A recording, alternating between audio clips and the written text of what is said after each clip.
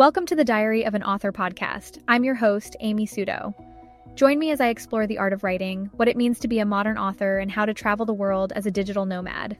If you want to stay updated on the latest tips and insights into the world of writing, don't forget to hit that subscribe button and visit amysudo.com for more.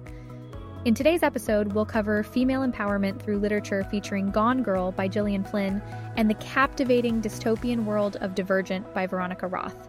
Let's dive in. Happy really belated International Women's Day. Today I'll be celebrating by eating sushi and blogging about good books with strong female characters. You can also check out my post about how to write strong female characters.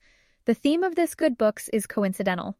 I don't actively go searching for books based on the gender of their protagonists, but recently my reading list has been topped by vivid, interesting female protagonists. The books with said strong female main characters are Gone Girl by Gillian Flynn and Divergent by Veronica Roth, and I read both in a few marathon reading sessions that translates into a shiny stamp of approval. Gone Girl by Gillian Flynn is about a woman who goes missing under mysterious circumstances. Her husband is the lead suspect, and all hell breaks loose. This book hijacked my weekend.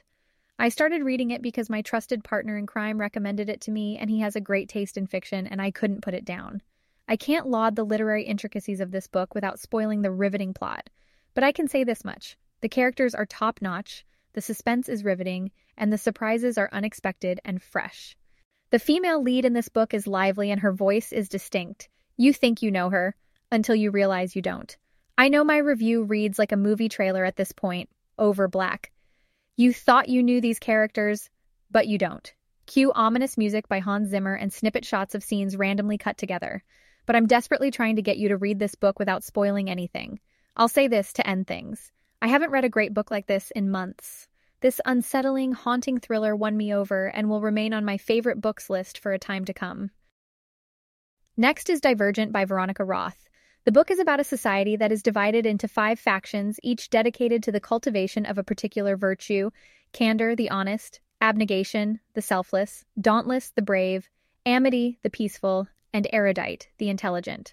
On an appointed day of every year, all 16-year-olds must select the faction to which they will devote the rest of their lives. For Beatrice, the decision is between staying with her family and being who she really is. She can't have both. So she makes a choice that surprises everyone, including herself. Honestly, most of the young adult books I've been reading lately have been awful. Thankfully, Divergent is a breath of fresh air. The movie is coming out next year, which is why I decided to read the book.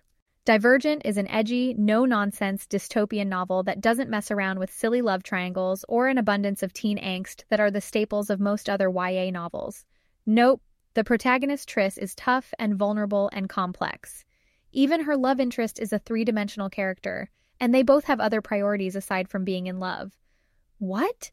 You mean they actually have goals and there's real conflict and danger, and it's not just a, oh, maybe I like him, but I don't know. Let me think it over for the rest of this book while kinda also liking this other guy. Love is so complicated.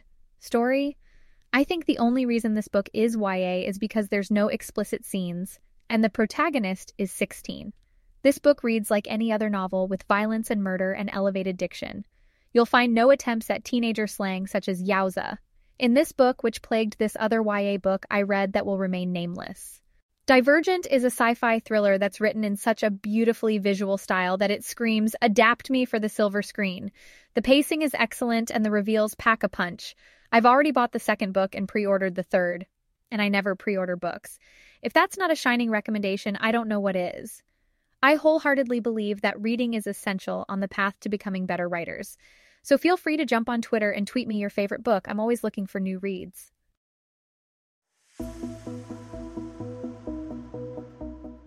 On today's episode, we discuss the importance of female characters in literature. Thanks for listening, and don't forget to subscribe or visit my website, amysudo.com, for more.